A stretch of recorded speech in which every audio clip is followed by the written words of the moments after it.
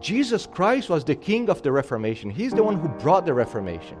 And the only reason why you're sitting right here with your Bibles in your laps, we're having church, we're singing, is because the Lord Jesus brought about the Reformation. The Reformation was not a time of new discoveries, but rediscoveries of the old biblical truths. It was a time to go back to the ancient paths and not new paths. So that's what the Reformation was all about, going back to the ancient paths. And what are the ancient paths? The Scriptures. The church must be constantly under the scrutiny, under the power and the influence of the Word of God. Do you know what happens once the church comes out of that influence? No longer the Word shapes us, but the world starts to shape us. You don't want to go to a church where it's just like a funeral service of a person who actually went to hell and everybody's sobbing and crying. But you also don't want to go to a church where it feels like it's a circus. We got to have this balance of joy and sobriety.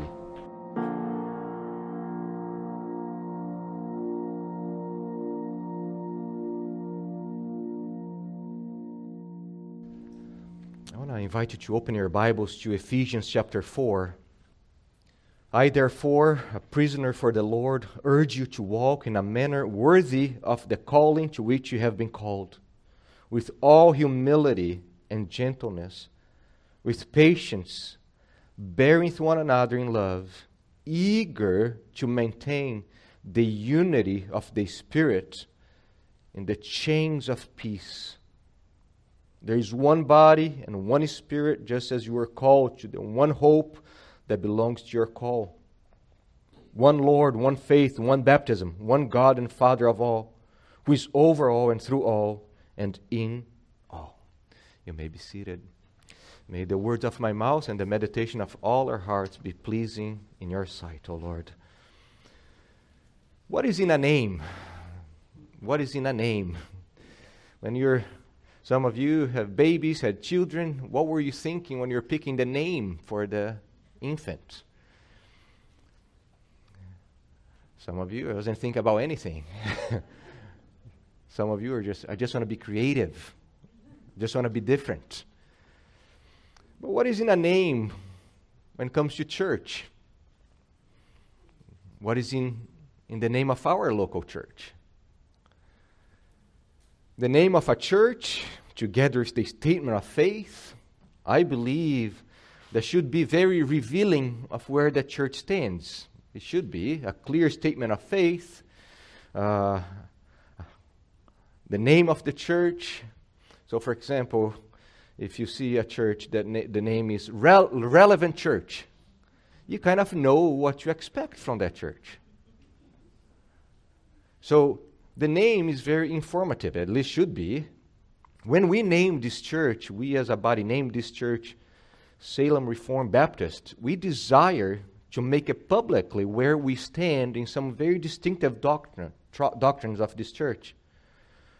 And this series that we have been going through, investigating what it means for us to be a Reformed Baptist church, has one main purpose, and that is to glorify the Lord. That's why we are preaching through this series, to glorify the Lord, but to glorify the Lord in a specific way, and that is by preserving the unity of this church. As Paul says,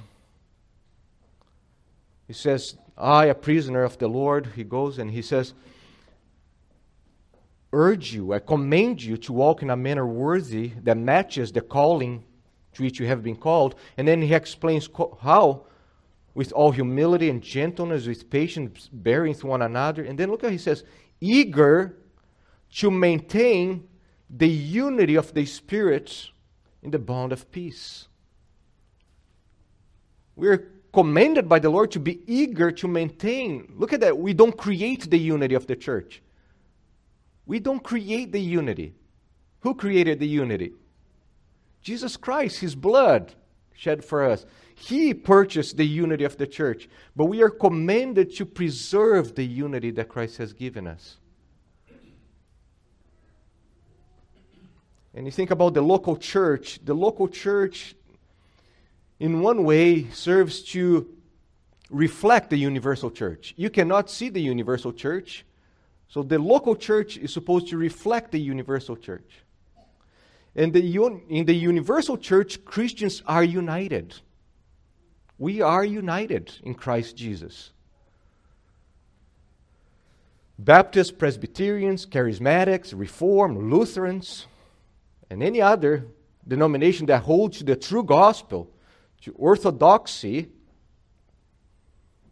are united in Christ. Amen? That's so important.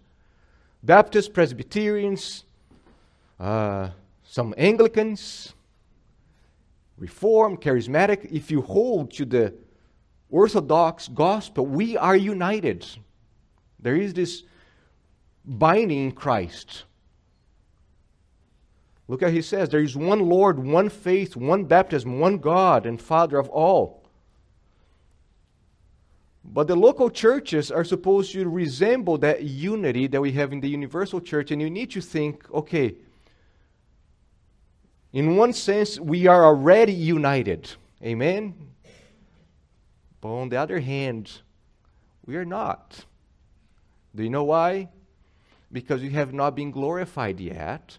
We still have issues interpreting the scriptures when it comes to, I would say, secondary aspects. So that's why we have different denominations, different churches. And though these differences do not affect our salvation, they're very important for Christians to be united in their local church. So I think Albert Mohler, he does a great job in talking about Christians having to have a theological triage. What is a triage? When you go to the hospital, somebody there is doing a triage to see who needs the most urgent attention. And the same happens in theology, in the school of life. So he says we have the first level theological issues, and that would be the most emergent subjects in theological doctrines. So here we have the most crucial doctrines that make us Christians. Apart from these doctrines, there is no Christianity. The doctrine of the Trinity. If you deny the Trinity, you can no longer belong to the true God. The full deity and humanity of Jesus Christ. Justification by faith. The authority, the supremacy of the Scriptures. So these are first order doctrines. And they represent the most fundamental truth of the Christian faith. And a denial of these doctrines represent nothing less than an eventual denial of Christianity itself. So that's the first level theological issues. And then you move to the second level. And here's where we have different denominations and different churches. So here come the disagreements. When Christians organize themselves into churches, so you have different views of church government. You have Presbyterians, you have Congregationalists, you have Episcopalians, you have Baptists. You have different views of church leadership. You have Calvinism and Arminianism, cessationism and continuationism, complementarism and egalitarianism, pedobaptism, credobaptism. Those are doctrines that I would say that come in the second level. They're fundamental for Christians to be walking together in a local church. And then you have the third level theological issues, doctrines over which many disagree, and still we can remain in close fellowship in a local church. So even here, for example, in this body here, we have people who have different views in eschatology or some obscure teachings in the Scripture. So we have sometimes disagreement of what a certain text means, but that's not going to affect anything in our relationship with one another and with the Lord. So the triage doesn't mean that those third-level theological issues are not important. Every doctrine is important. But means that we need to be careful and sober in our thinking where we should be placing it. So, every local church must have clearly stated, I believe, these first two levels in the theological triage. Every local church must have this clear statement of the first level, what unites us as a universal body, and then the second level, so the Christians in that local church can be united. Because, brothers and sisters, we are commanded to keep the unity, preserve the unity, but there can be no unity if there is no unity of conviction. We need unity of affection and unity of conviction. And that's why it's so important, the second level, that will preserve us in a unity of conviction. There are many Christians, true believers, who are in heaven or heading to heaven, who do not embrace the doctrines of grace. There are many Christians who do not embrace the 5 points of the doctrines of grace. There are believers who do not hold to cessationism. And they are believers. They will be in heaven. There are faithful believers who are not credo Baptists. There are true believers who baptize infants. There are true believers who are, Presbyterians. We got to be careful. But at the same time, for a local church to have this unity of conviction, the second level issues are fundamental, are so important. Imagine with me going to a church. Imagine that you're visiting a local church right now. You're going to this church and they have no stand on baptism. So here comes the minister, the pastor, and suddenly he gets the baby from Ben and Emily and he sprinkles a little bit of water. And then suddenly he gets an adult and he brings the pool and immerses that person. You're showing two different. It wasn't prophetic. Sorry, I just saw the two of you. You are showing two very different concepts of what it means, baptism. And that's just mess up. Or, think with me, you go to a church and there is no stand on leadership. So some in the church believe that there should be no women pastors. And there's some in the church who think that women must be pastors. That's not going to be good. No. There will be division. No clear conviction on the gift of the Spirit. So suddenly someone is standing instead of just speaking tongues. And then you have the other person who is very, very strong in his cessationism. And that's going to create confusion in the church. That's going to create division. So, these doctrines are vital for the unity of a local church. The prophet Amos says, do two people walk together unless they have agreed to meet? Implying there must be agreement for us to walk together. So the life of the local church, we often hear that mantra, doctrine divides. No, doctrine unites us. In the life of the local church, sound, clear statements of what we believe are supposed to unite us. So for a church to keep the unity that Jesus Christ has purchased with His own blood, that church needs unity of conviction and unity of affection. A church that is strong in conviction, but lacking affection is just like this mighty army in which the soldiers are all dead. So we have powerful tanks, you have powerful weapons, but they have no life in them. And a church that's all about unity of affection, but no unity of conviction, is just like a body with cancer. There's no strength for the immune system, that you're going to die soon. So we need both. And that's why we are walking through this series. Well, what makes us a Reformed Baptist church? And we started walking through what makes us Reformed. And my purpose is so we are in agreement what we believe as a local church. So, what it means to be reformed. If you ask 30 people, you might get 25 different answers, what it means to be reformed. That's why we are trying to be clear what we as a local church understand to be reformed. So for some, to be reformed means to embrace covenant theology with the implication of infant baptism. So I have talked to Reformed brothers and sisters who said, you're not Reformed because you do not embrace covenant theology and you do not baptize infants. So that was his standard, what it means to be Reformed. Others believe that to be Reformed means that you must subscribe strictly to the three forms of unity, and that is the Belgic Confession, the Canons of Dort, and the Heidelberg Catechism. If you don't hold to the three, word by word, then you are not a Reformed. Others say that you must hold to the Westminster Confession of Faith. Others will say that to be Reformed, you must hold to the regulative principle of worship. Others will say that to be Reformed, you must embrace all John Calvin's teachings. What is fascinating is that many Presbyterians are known as Reformed, but then you have the Dutch Reformed that they're not Presbyterians. So you can see it can be confusing. So it's good for us to be clear in defining what it means for us to be Reformed. And it can be hard because the Reformers, you think about the Reformers, as they are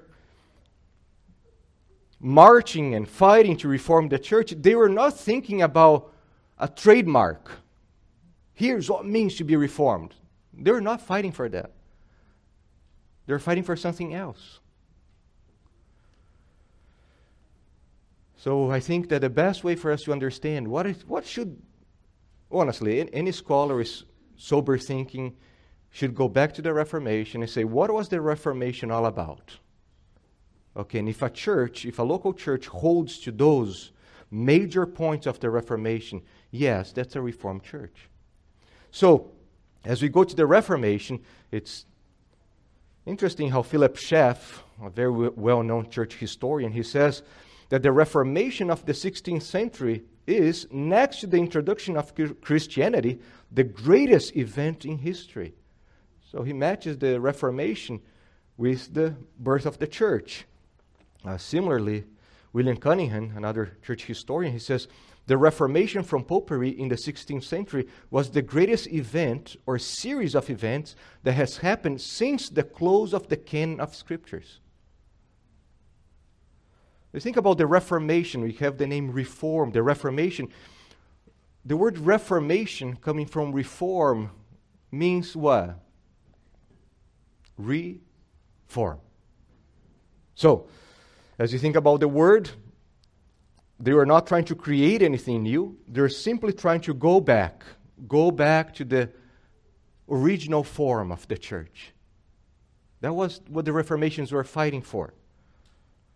The Reformation was not a time of new discoveries, but rediscoveries of the old biblical truths. It was a time to go back to the ancient paths and not new paths. So that's what the Reformation was all about, going back to the ancient paths. And what are the ancient paths? The Scriptures.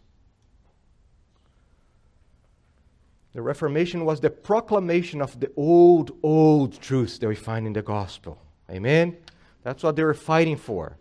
So, we are Reformed not because we idolize the Reformers. Oh man, we worship John Calvin and Luther. No, nothing like that. We honor them as we are supposed to honor them in the areas that they follow Christ. But we worship the Lord of the Reformation. Jesus Christ was the King of the Reformation. He's the one who brought the Reformation. And the only reason why you're sitting right here with your Bibles in your laps, we are having church, we are singing, is because the Lord Jesus brought about the Reformation.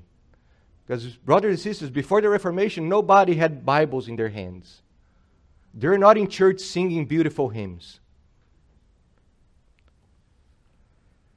So, if you want to understand what it means to be Reformed, we need to go back to the Reformation. I love what Joe Beeke says. He says, the Reformation possessed at its heartbeat a devotion to the pure truth of the Holy Scriptures, especially manifest in the passionate exposition of biblical doctrines of salvation by grace true worship, and the pursuit of holiness. That's the heart of the Reformation. The Word of God preached was properly held to be the central engine for the breaking down of Satan's realm and the upbuilding of God's kingdom. And if you think about the heart of the Reformation, many scholars will agree that the five solas serve as the distinguishing marks of the Reformation. And you have sola scriptura, the scriptures alone, no longer the traditions of the church. Sola gratia, grace alone. Solus Christ, Christ alone. No longer Christ plus Mary, not Christ plus the saints, Christ alone.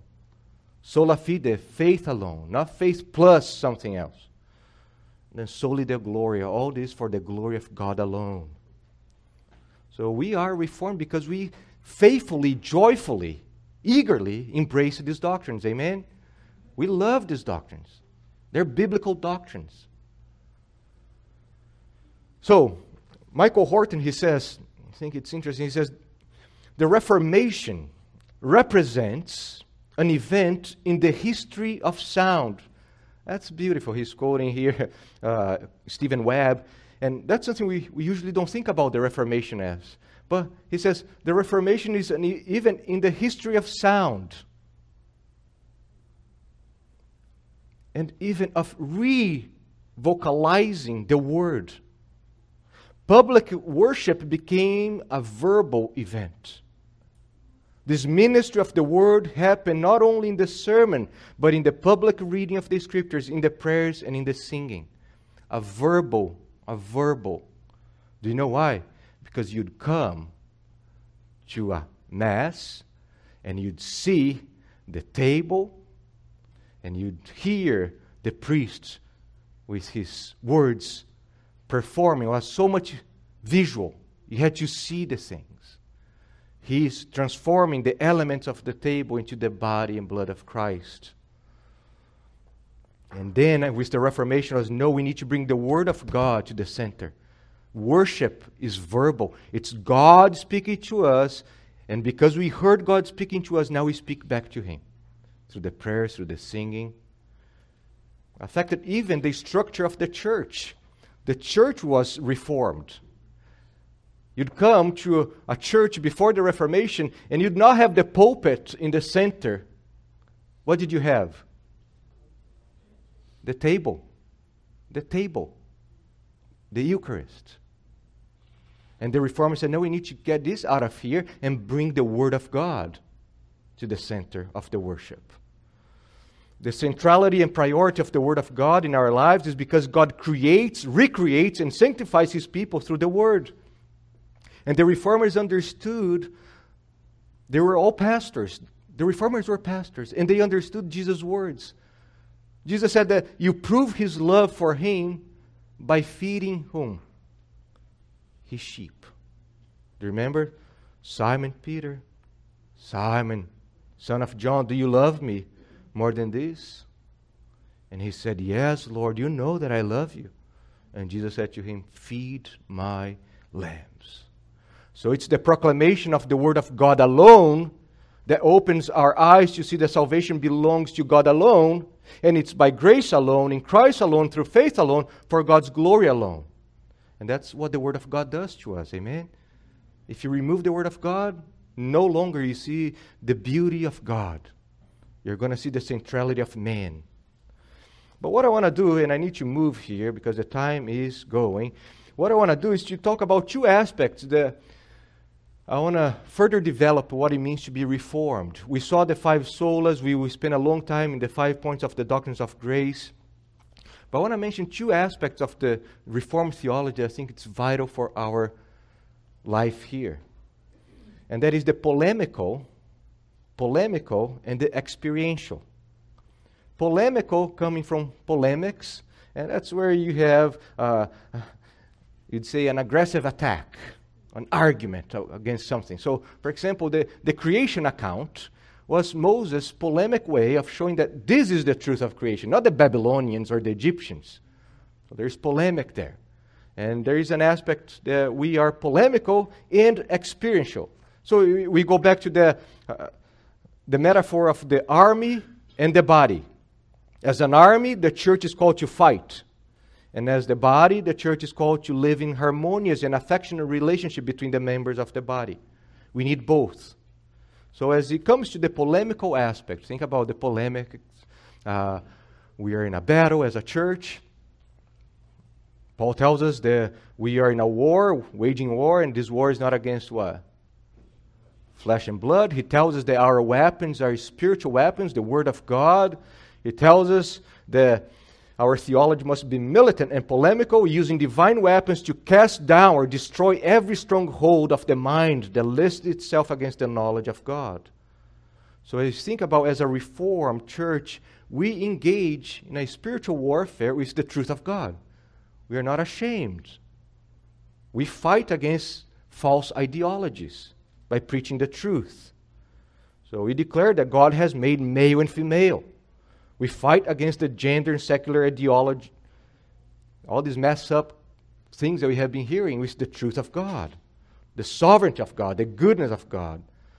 We use the 5 solas, or the 5 points of the doctrines of grace, as mighty weapons.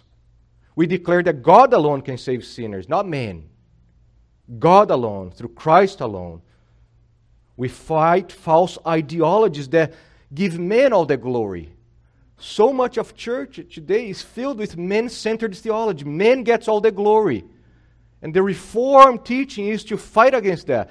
God gets the glory, not man. We fight against the false teachings that man is free from the power of sin. No, man is completely enslaved, completely affected and infected by sin. That's why we need a Savior to save us.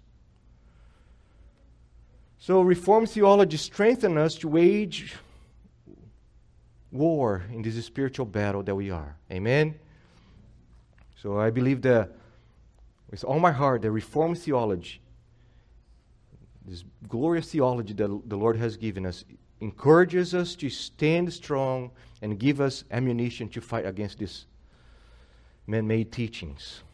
But I want to focus in the experiential aspect of Reformed theology, because we are known for being frozen chosen, right? Reformed people are known for being cold, not being happy and joyful people. And I believe that Reformed theology affects all our being, not just the mind. Experiential implies that we personally experience. Amen? We savor, we taste that God is good. We taste of His sovereignty over us. Reformed theology, when faithfully proclaimed and joyfully embraced, breaks us, humbles us, reshapes us, and places our eyes on the sovereignty of our God. That's what it does. As Paul says, when we behold, one of the great marks of Reformed theology is man is incapable and in great need of God's mercy. And Reformed theology shows this great mercy of God.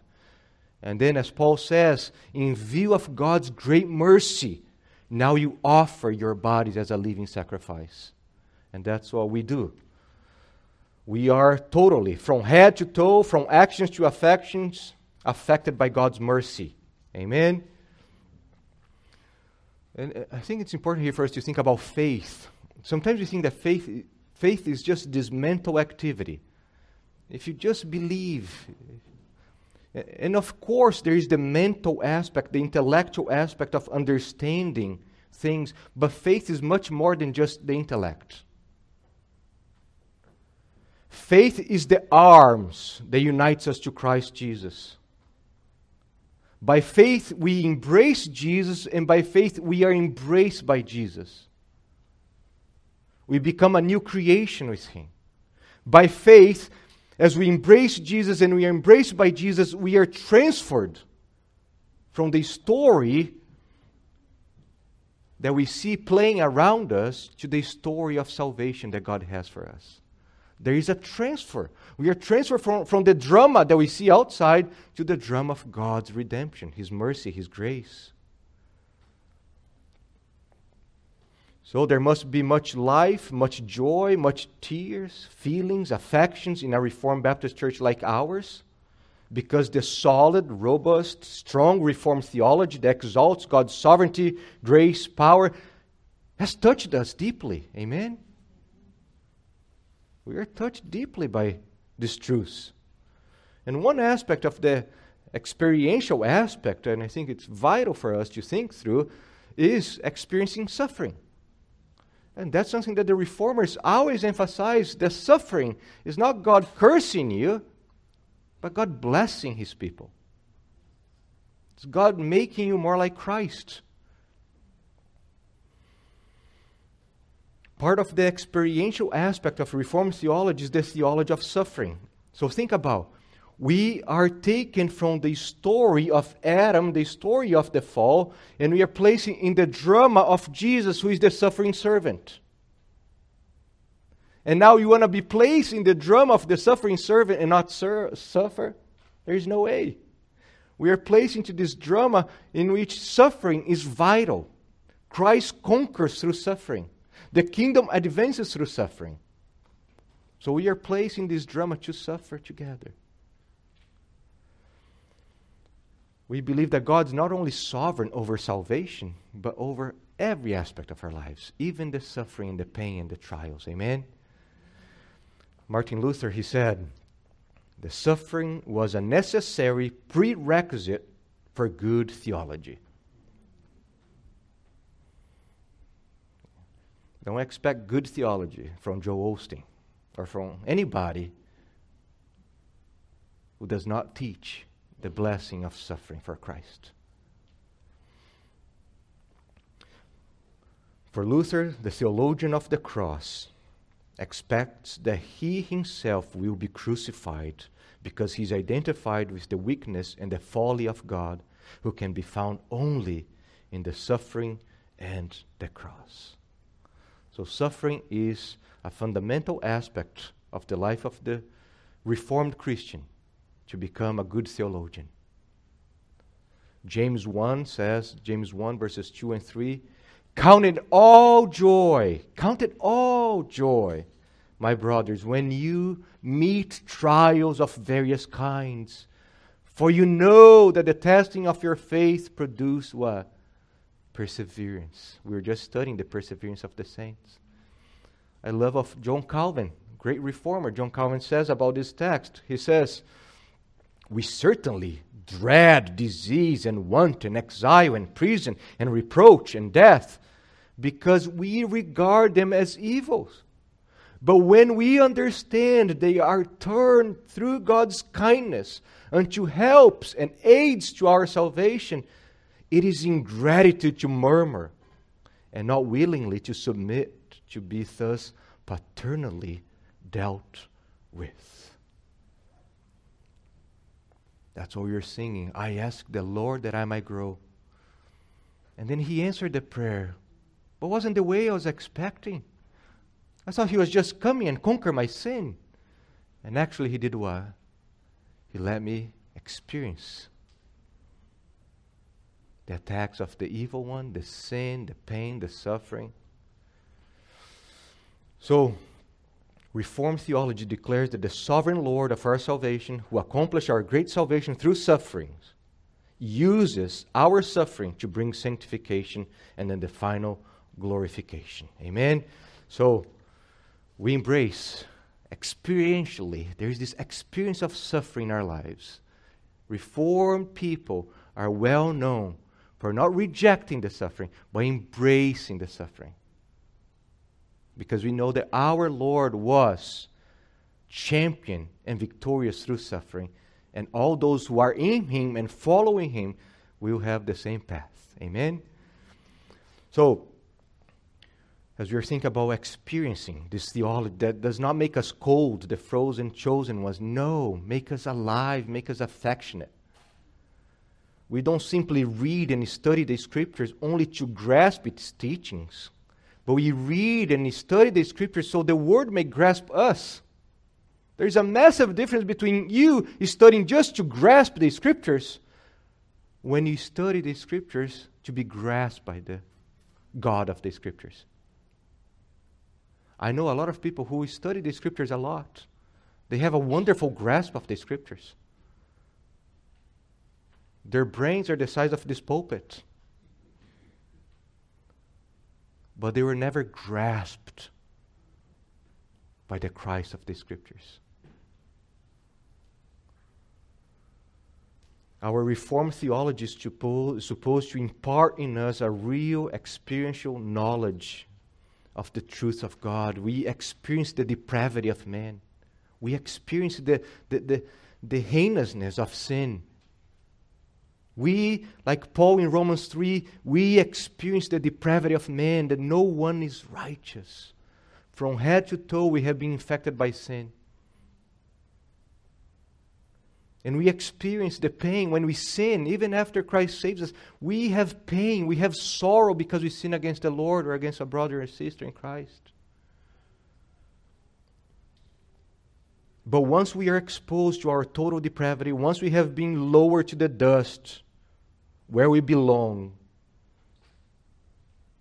then we are able to experience the joy of salvation. So once we realize how depraved we are, how needy we are, how incapable we are, how unable we are to save ourselves, that when we see Christ saving us by grace alone, through faith alone, for God's glory alone, He puts a new song in our hearts. There's a new smile in our faces. So I would say that our theology leads to a joyful, reverent worship. There should be a mix. In our worship, there should always be a mix of jubilation, exaltation, happiness, and at the same time, awe, reverence, fear, sobriety. Ian Hamilton, he says, Christian worship will always be marked by intimacy and awesomeness, being awe. Reverence and awe does not mean joylessness. And it's no excuse to say that the joy is deep in our hearts, hidden from sight. Right? A cranky person saying that he's joyful. All right, cannot hide that joy. What is truly deep within will show itself in our faces and general demeanor. This will vary from person to person because the Lord has made us all uniquely different. But manifesting joyful reverence should be a distinguishing mark of all true Christian worship. Amen? You don't want to go to a church where it's just like a funeral service of a person who actually went to hell and everybody's sobbing and crying. But you also don't want to go to a church where it feels like it's a circus. We got to have this balance of joy and sobriety. I love the hymn from Isaac Watts. How sweet and awful. How sweet, how tender, how joyful, and at the same time, how awful, full of awe and reverence is this place with Christ within the doors. So that leads us to the last point here. Reformed theology and experiential singing. So we sing deep, rich theological songs and hymns in our church, and these songs must affect us. It must affect our thinking, our feeling, our affections. Amen? Because the hymns that we are singing, they are proclaiming what? The truth of God. The rich exposition of the Word of God places us in submission to the God of the Word. And then our theology is used by the Holy Spirit to draw us and to cast us as characters in this unfolding drama of God's salvation. I love how Michael Horton says. He says, far from masters, we are mastered. Instead of seizing the truth, we are seized by the truth, captivated by God's gift. In response, we can only say, Amen, Hallelujah, or Soli Deo Gloria. To God alone be the glory.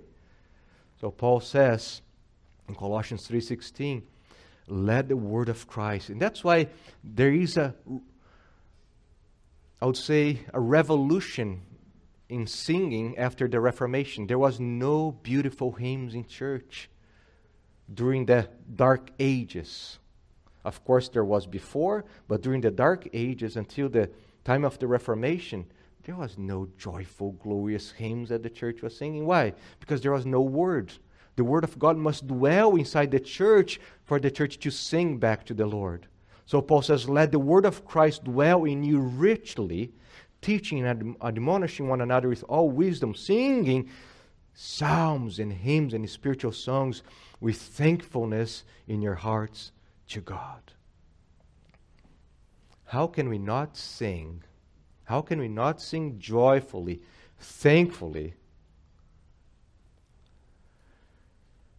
It doesn't matter if it's in pain or in happiness, in trial or in peace. How can we not sing joyfully when we see the smiling face of our Heavenly Father who chose us, redeemed us through His Son, and gave us His Spirit to guarantee our final adoption and glorification? How can we not sing joyfully when we see the smiling face of the Father through the Son by the Spirit in us? So I say the doctrines of grace put a new song in our mouths. They reveal a triune God who delights in welcoming sinners into His presence. That's why I love singing, how deep the Father loves for us. How deep the Father loves for us. How vast beyond all measure that He would give us His only Son to make wretched His treasure. Michael Reeves, he says, what the Reformers saw, especially through the message of justification by faith alone, was the revelation of an exuberantly happy God who glorifies in sharing His happiness. He's not stingy or utilitarian, but a God who glories in being gracious. So what makes us reform? I don't care what other people say. What makes us reform is going back to the heart of the Reformation, the centrality of the Word of God. Grace alone, Christ alone, God's glory alone, clearly pictured through the doctrines of grace, total depravity, unconditional election, limited atonement, irresistible grace, perseverance of the saints. All these doctrines, brothers and sisters, all these doctrines do not reveal a God who is stingy, a God who is joyless, a God who is cold. No, it reveals a God who is generous, joyful, lovely, loving. And that's why we sing with so much joy. Once we are embraced by these truths, our whole being is affected. Amen? I love how the psalmist says, Psalm 71, verses 22 through 24. I will also praise you with the harp, his hands in movement, for your faithfulness, O my God. I will sing praises to you with the lyre. O Holy One of Israel, my lips will shout for joy when I sing praises to you. And look at that, my soul also, which you have redeemed. And my tongue will talk of your righteous help all the day long. For they have been put to shame and disappointed, those who sought to do me hurt. Whole being, soul, mouth, lips, hands, feelings, thinking, everything is affected by the glorious truth of our salvation in Christ. Joe Beeke and Paul Ismaili, they say, here's their summary of Reformed theology. Joyful submission to our covenant God is the hallmark of Reformed theology. Joyful submission to our covenant God. Amen? A joyful submission. So, I would say the Reformed theology help us to be a strong, militant church, and at the same time, a live, well, healthy body. Strong doctrine and strong affections.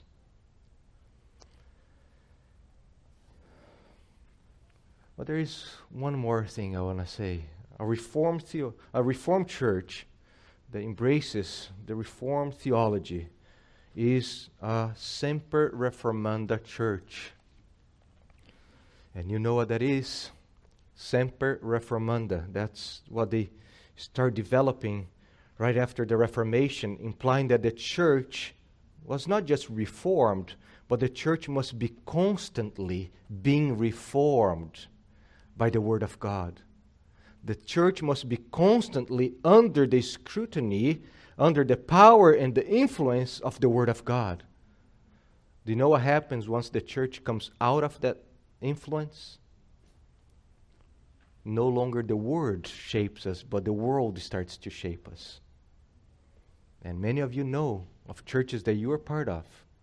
And as soon as there was a departure from the Word of God, where the Word of God was no longer reforming that church, suddenly the world started reforming that place. Or deforming, a better word. So we as a church want to be constantly being reformed by the Word of God. Amen? So we can say that we are reformed because we hold to the Sola Scriptura. We saw, go back here, Sola Scriptura, the Word of God alone. The Word of God alone, the Scriptures alone controls, governs, and gives life to this church. The pulpit takes the central place because the Word of God alone takes the central place. We are formed, reformed, and sanctified by the Scriptures. Brothers and sisters, we do not want new revelations. Don't bring new revelations. Give us the old revelation. Amen? The old paths. We believe in Christ alone. Christ alone for our salvation. Christ alone as our mediator. We do not need others to mediate for us. We declare that faith alone in Christ alone is God's instrument and gift for sinful men to be declared righteous in God's sight. It's not by being born a Christian in a Christian home. It's not by being raised in a church. It's by the gift of faith that the Holy Spirit imparts in the sinner, where suddenly he is able to see the glory of Christ and embrace Jesus Christ. And we declare that faith alone in Christ alone is not a lonely faith. There is a difference. Faith alone, and this faith is not lonely. This faith is living, active, affectionate, and powerful. Saving faith relocates us from Adam to Christ, and once we are moved from old Adam to the Christ of the Scriptures, we have a new life. We are a new creation. Our affections, our feelings, our thinking, it's all infected and affected by His grace. Amen? Not only that, we hold and proclaim the offensive doctrine of grace alone. It's offensive. Grace alone is very offensive. Everyone deserves hell. Everyone deserves the righteous judgment of a holy God. And it's only by sovereign grace and grace alone that sinners can be saved. It's by grace alone that the Father chooses some. It's by grace alone that Christ alone endures the wrath of God for those chosen by grace. And it's by grace alone that the Spirit applies the work of Christ in the lives of those whom the Father chose. Amen? And the capstone is all of this as a church is for God's glory alone. So, Hamilton says, so what is the distinguished mark of a life which confesses soli Deo gloria, to God alone be glory? A life of wonder, love, praise that is informed and shaped by the Word of God. Reformed Christians, above all, should be known for their joyful, thankful, praise-filled lives. Amen? And then he says, commitment to orthodoxy is a commitment to rejoice in God. Look at that experience. Rejoice in God. As well as a commitment to defend the faith once for all delivered to the saints. That's the polemics. It was because God was not being worshipped according to His word that there was a reformation.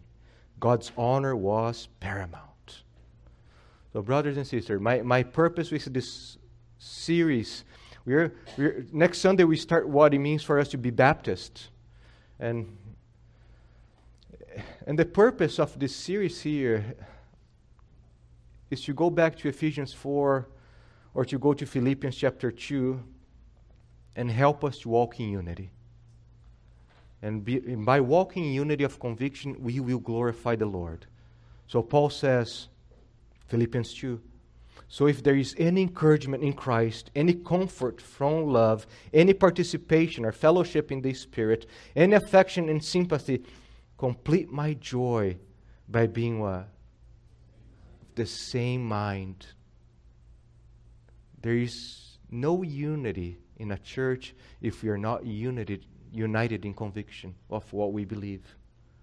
Affections without conviction leads to superficial sentimentality, and convictions without affection leads to harshness. So each member of this church, you have a duty, you have an obligation to preserve the unity of this church. And one of the ways you do that is by knowing what we believe as a local body. And that will help us to walk together. So I'll finish with the words of one of my favorite preachers, Spurgeon. He said, that was his first sermon at the tabernacle. Look at that. They were inaugurating the tabernacle, his church.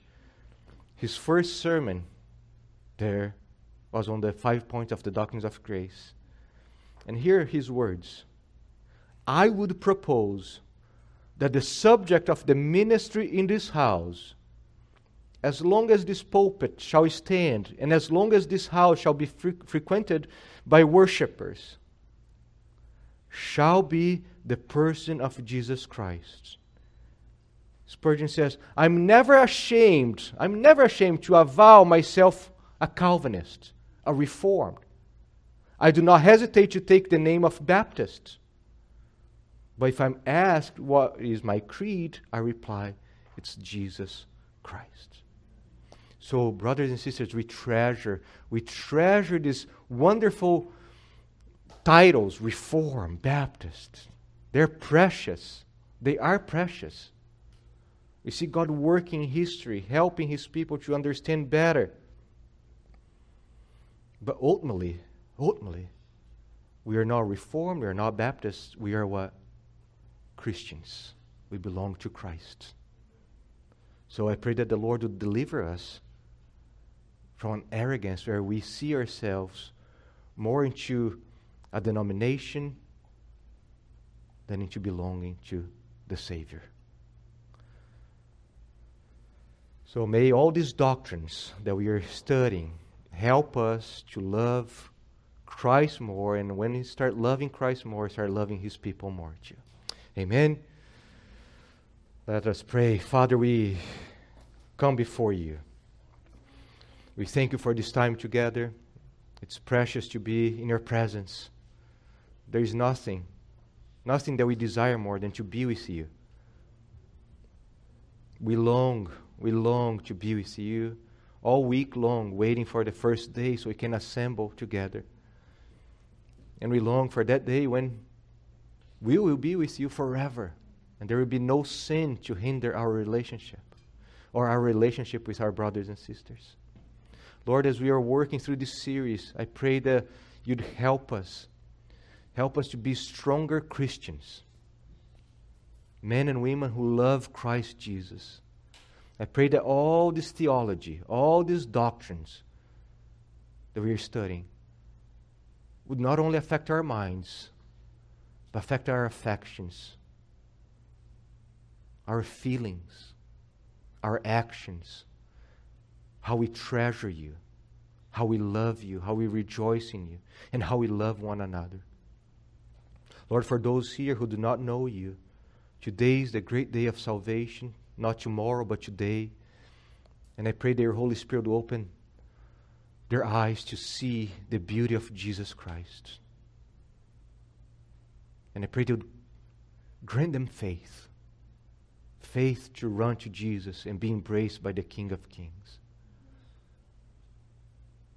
And Lord, help us. You tell us that it was granted to us not only believe, but to suffer for Christ. So help us to embrace this glorious gift. Help us to be a church that's faithful to You, that loves You, because You have loved us first. In Jesus' name, amen. Amen.